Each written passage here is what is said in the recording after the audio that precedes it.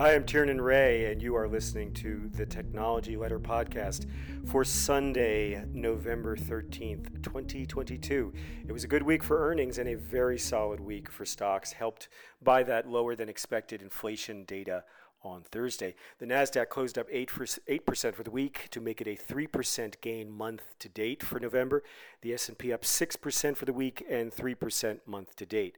The TL20, the Technology Letter 20 list of 20 great companies to consider, closed up 8% for the week and 6% month to date. The TL20 is having a much better November than it had October. At this point, from its inauguration in mid-July, the TL20 is down 5%, way up from the trough at the end of October. So fingers crossed, this is pulling away from the trough definitively and decisively. This was a good earnings week for a couple of TL20 names, DigitalOcean and Coherent. Coherent soared 21% for the week, and DigitalOcean ended up the week 8% or so. Coherent, you may recall, was originally 26, that is IIVI, a fiber optic component maker. Earlier this year, they bought Coherent, a maker of lasers, and this quarter they just reported was the first quarter in which they had completed the integration of Coherent, and they say it's going well. I have a sense that one of the things that may be helping Coherent going forward is that we're in the midst of a 400 gigabit per second networking expansion. 400 gig, as it's called, is the fastest speed currently available in fiber optic data networks. And parties who are selling the gear to do this, such as Arista Networks, which has been on a real roll lately, have said this is as big a wave of upgrades for data centers as we saw back around 2016, 2017. And there was a kind of a staggered effect there. You saw a lot of sales of components, meaning the lasers, the passive fiber optic components that couple lasers into the fiber have first a big surge, as I recall, around 2016, 2017, and then you saw the gear for Arista have its own surge once those components were integrated. All of this to make data centers faster and faster as companies build these gigantic artificial intelligence networks. Meta tries to build the metaverse or whatever. So this period of upgrade of fiber optic speeds may be beneficial to Coherent going forward, as it has been so far to Arista. I talked with DigitalOcean's CEO Yancey Spruill following that company's successful earnings report, and he told me that there's a lot of focus that he would like to place on the strategic issues of the company, things such as M&A, to diversify its product offerings, but that it's hard right now to talk about that because the street is so fixated on talking about the risk of recession. Spruill said to me, quote, "We made some major strategic actions last quarter. The street is trying to look through that and say, well, absent that something's different in the underlying business." DigitalOcean is a company that sells a kind of competitor to Amazon AWS cloud computing services. It's targeted at small and medium businesses, and it's meant to save them a lot of money on the cost of public cloud computing. One of the issues is that there's a sense that small and medium businesses must be particularly vulnerable to the risk of recession. Spruill told me, quote, "There's a lot of skepticism about the durability and resiliency in this type of environment of those small and medium businesses." He says that small and medium businesses are misunderstood. Quote, "We have looked at historical patterns in other recessions," he told me. Quote, "What we see is that small and medium businesses perform similar to enterprises. As a cohort," Spruill says, "they, quote, tend to be like cable and utilities. They tend to be pretty stable. That's the history of ours," meaning our cohort. So CEOs trying to tell the street to look past worries about recession and look to the fundamental qualities of the business that endure. This week it kind of worked for DigitalOcean. We'll see if the street will stick with that positive outlook going forward. I also had an interesting conversation in the software field with a gentleman named Rick McConnell, who is the CEO of a company called Dynatrace. Dynatrace is in a field that's variously known as DevSecOps, which is a sort of a conglomeration of developer for software developer, security for computer security, and operations for IT operations. It also goes by the rubric observability. And the whole idea here is tools that IT and the developers can use to monitor how their applications are doing. McConnell, the CEO, tells me that things are getting increasingly complicated as more and more code, more applications are put in public cloud facilities, such as Amazon AWS, because it's then at a remove from the traditional monitoring capabilities of IT. It's harder to see what's going on in the public cloud remotely by these enterprises that are using public cloud. And he thinks that things are getting worse now, and that in fact things are aggravated by the potential for recession because it's harder to hire people, right, to deal with these kinds of software monitoring issues. So he predicts that there's a real crisis coming for companies, and his hope is that that makes his software even more valuable in a recession, and therefore can be approved, line itemed by management. McConnell said to me, quote, "Companies are getting hordes of customer calls saying, 'Oh my God, your software is down. I can't make a bank transfer. I can't buy your product,' whatever it might be." Describing the kinds of crises these enterprises face with the cloud. Quote, "My hypothesis," says McConnell, "is that the problem is getting not modestly worse, it's getting much worse. Because I can't find the labor, it's getting harder to find the problem in the software," he offers.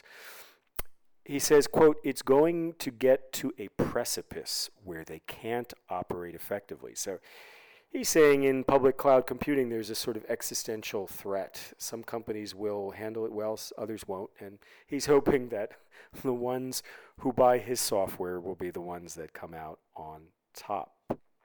I'm glad to see that with some of the performance this week, the TL20 names, of the 20 names, 13 of them are in the green since the group was inaugurated on July 15th. So it's been about 3 months now. We've got 13 of 20 names are in the green, led by Arista Networks. And the worst, unfortunately, despite this week's big gain, the worst so far is Coherent, down 21%. The other one that's way down, the second worst of the group, is Tesla, down about 18% since it was picked. I spent some time talking about Tesla this week. It's become kind of an industry to be extremely frustrated with Elon Musk.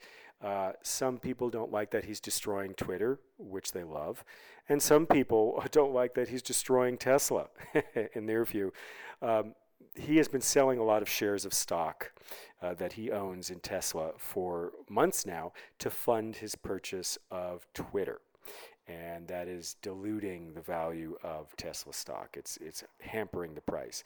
An analyst who had formerly defended Elon Musk, Dan Ives with Wedbush, this week said that he was taking Tesla stock off his quote-unquote best ideas stock list. Ives said, "Musk has succeeded where the bears had failed in, quote, crushing Tesla stock."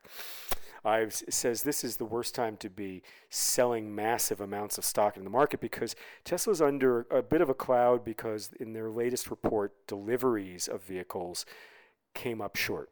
And so he argues the company's in the penalty box until January, until the next report, to see if they can turn around the pace of deliveries. And so the last thing the company needs is Musk dumping his stock, and at the same time facing distraction by trying to run yet another company. He's got Tesla, he's got SpaceX, the space exploration venture, and now he's going to be reinventing Twitter, which could be a massive potential distraction for him. My argument in this piece this week is to sort of step away from obsessing over Musk. As far as I could tell, I have not seen a fundamental change in Tesla's profile as a highly successful car maker whose stock was and is reasonably valued. The competition is really nowhere. Rivian Automotive, Lucid Group, Faraday Future, these are three of the most important young contenders to Tesla. They're still trying to reach volume production. It took Tesla years to reach volume production. These companies have the benefit of Tesla's learning curve. They're starting at a better point in time. The industry of semiconductors and other components to support what they're doing is more developed than when Tesla was trying to build the Model S and the Model 3. However, these companies are missing quarter after quarter of expectations, and they're still trying to get to volume production. So the competition is nowhere near touching Tesla at this point. And I think that's true, too, of GM and Ford and Jaguar and Volvo and Daimler Chrysler. I think the thing to focus on is the company Tesla is highly successful. The one thing that does give me pause is a series of investigations into accidents linked to the self-driving software that Tesla has implemented. There's now a Justice Department criminal investigation over claims the company's electric vehicle can drive themselves, claims that may not hold up to scrutiny. My research into artificial intelligence, which is supposed to be the foundation of self-driving vehicles, suggests that, yes, in fact, this stuff is not really ready for prime time amongst any of the car companies, any of the developers, and there's serious question about how soon it will be. And so it's quite possible that self-driving software was pushed by Musk and pushed by the company too early in the market. I don't know that that's the case, but it's possible. So these investigations are really something to keep an eye on as far as Tesla. The biggest gainers of the week were within the TL20 were two chip equipment stocks, ASML Holding and Applied Materials. ASML dominates special tools for photolithographic rendering of chip circuitry. That stock closing up 23% for the week, and Applied Materials up 21% for the week. And maybe this is the start of the general turnaround for semiconductor stocks and semiconductor equipment stocks. I note that Lam Research was also up sharply this past week, and Analog Devices as well. NVIDIA had a good week as well. Micron Technology, not bad. So maybe this is a broad-based turnaround for the chip stocks, I hope, after they had been really one of the groups the most under pressure. Within earnings this past week, the one that kind of was the most interesting to me of all of the ones that I looked at was a company called Upstart Holding. Upstart Holding is a company that went public in December of 2020, and I've been very skeptical since the beginning. Upstart's a company that develops software that uses artificial intelligence to make a more rational risk assessment of borrowers, the purpose being to convince banks to extend loans more broadly, extend loans to people who might not have ever been able to be given a loan because the traditional risk models considered them too great a risk. And so this company was hoping to revolutionize lending.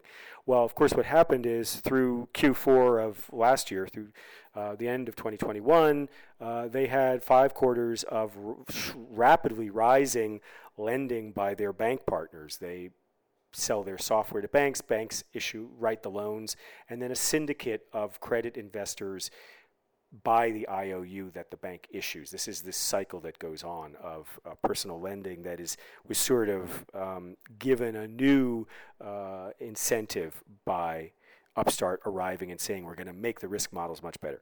Things fell apart after the fourth quarter of last year, a bit on the decline, and it's suddenly harder to lend to people basically because rising rates make loans less attractive for borrowers. So the company's CEO and co-founder, David Girouard, during the company's conference call this week, did in fact say, quote, "We assume the worst is in front of us as far as the credit market." However, he also said that the company's AI is getting better and better. Its AI models, that is the hypothesis about how credit will function, defaults and such, is getting better and better all the time. This is the same kind of things the company has been saying since the beginning, very enthusiastic with very little detail. One of the most amazing statements on the call, and one of the most amazing instances of sort of putting a positive spin on things that I've heard in a long time, was Girouard telling analysts that, quote, "Contraction in lending volume in a time of rising rates and elevated consumer risk is a feature of our platform, not a bug. Close quote. This is a kind of a reference to an old programmer joke. If you don't like the way a piece of software works, well, it's not that it's buggy. It's that you don't understand that it's a feature that was designed in. This is a little bit much. The company has not so far demonstrated that it's predicting anything. They are claiming to be able to predict things as their models get stronger and stronger, but it's all very vague. They were asked by one analyst, Arvind Ramnani with Piper Sandler, asked the company's CFO if he could say what might be coming down the road. Quote, what are some of the downside scenarios? If macro gets a lot worse, would you expect kind of further deterioration in your business just given sort of the strong exposure you'll have to the macro? And the response from the company's CFO, Sanjay Datta, was to say, quote, look, any business looking to the future of the economy, there are downside scenarios, unquote. Well, that's probably true, but that's probably also not AI. I think that the jury's still out on this company because I think that nothing they've offered so far really proves that they have a unique and special AI secret sauce for lending. And at this point, certainly interest in the stock has cooled quite a bit. I've been looking a bunch lately at what happened during the Great Recession, January 2008 to June 2009. 18 months was the longest contraction in the economy, the U.S. economy, since World War II. And this week I took a look at specifically what's going on with FAANG, what happened with FAANG, I should say, the largest companies, Alphabet, Amazon, Apple, Microsoft were around at the time. Meta, or Facebook, was not yet public, didn't come public until 2012. So these four, and then I also lumped in NVIDIA, because these days NVIDIA is one of the biggest companies in tech. It wasn't nearly as big back in 2008, but I thought it's interesting to go back and see what happened to NVIDIA as well. Well, it turns out if you track the price declines and gains from during that 18-month period, there were some sharp declines and some sharp gains, and the sharp gains started around November of 2008. A lot of tech stocks bottomed in November 2008, about 8 months in advance of the end of the recession, before the broader market. The broader market, S&P and NASDAQ, really didn't bottom until January, February. So this was an early sort of rally in tech stocks back then, and there were some impressive gains. Alphabet rose 44% from November of 2008 through June of 2009. Amazon rose 96% from November to June. Apple 54% from November to June. NVIDIA rose 51% November to June, and Microsoft, the least impressive of the group, rose 18% from November to June. What was interesting to me was to think back to how these companies changed.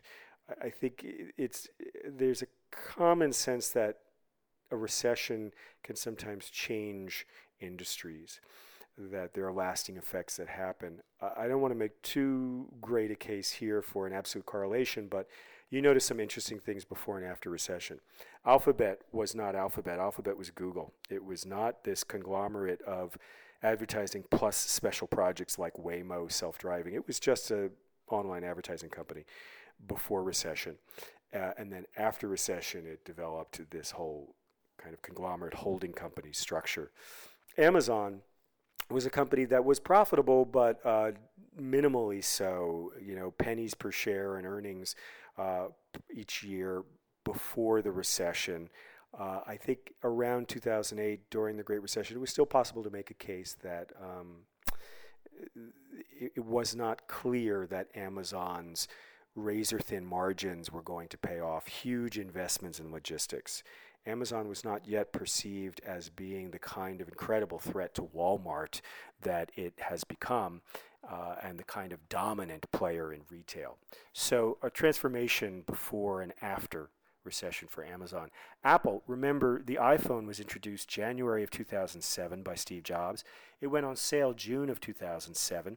A year later, after the introduction, January of 2008, recession hits. The iPhone was approaching the second version, which, if I recall correctly, was the iPhone 3G. And it was by no means dominant in the phone market. BlackBerry was still the dominant handheld for enterprise corporate types. It was deeply entrenched in how enterprise IT managed fleets of devices for executives.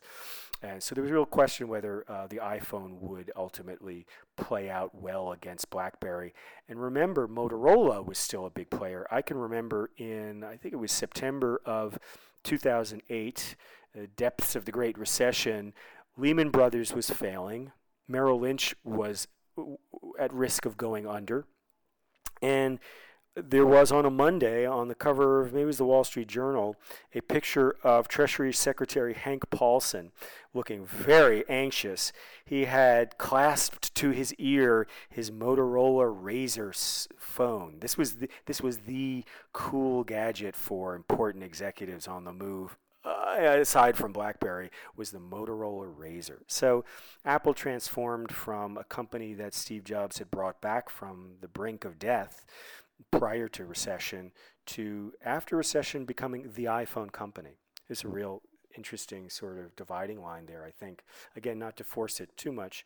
Microsoft was years away from Satya Nadella coming in, and this was a period in which Microsoft wandered in the wilderness. Hence, Microsoft's gain during the recession, coming out of recession, was the weakest of all 5 of these companies.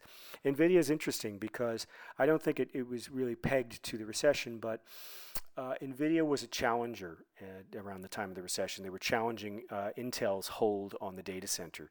They were not yet an AI company. It would take several years more until about 2015, 2016 that Wall Street started to look and say, NVIDIA is becoming synonymous with AI. It took several years. So it wasn't the recession itself, but you can see an interesting change before recession. NVIDIA as a video game company with a lot of interesting initiatives, but nothing that was changing its corporate profile to some years, 3, 4, 5 years after the recession, NVIDIA becoming an AI company. And that was an amazing story that unfolded over many, many years. Looking ahead to this week, we have some interesting earnings coming up again for TL20 stocks. Wednesday, NVIDIA will be reporting after the bell. And I'm excited. I'm going to talk with Jensen Huang after that report. So you'll want to check out the posts to see that. And then Applied Materials will be reporting on Thursday after the closing bell, another important indicator for the health of the chip market. So please check it out. Thank you for checking out this podcast and enjoy the rest of your Sunday.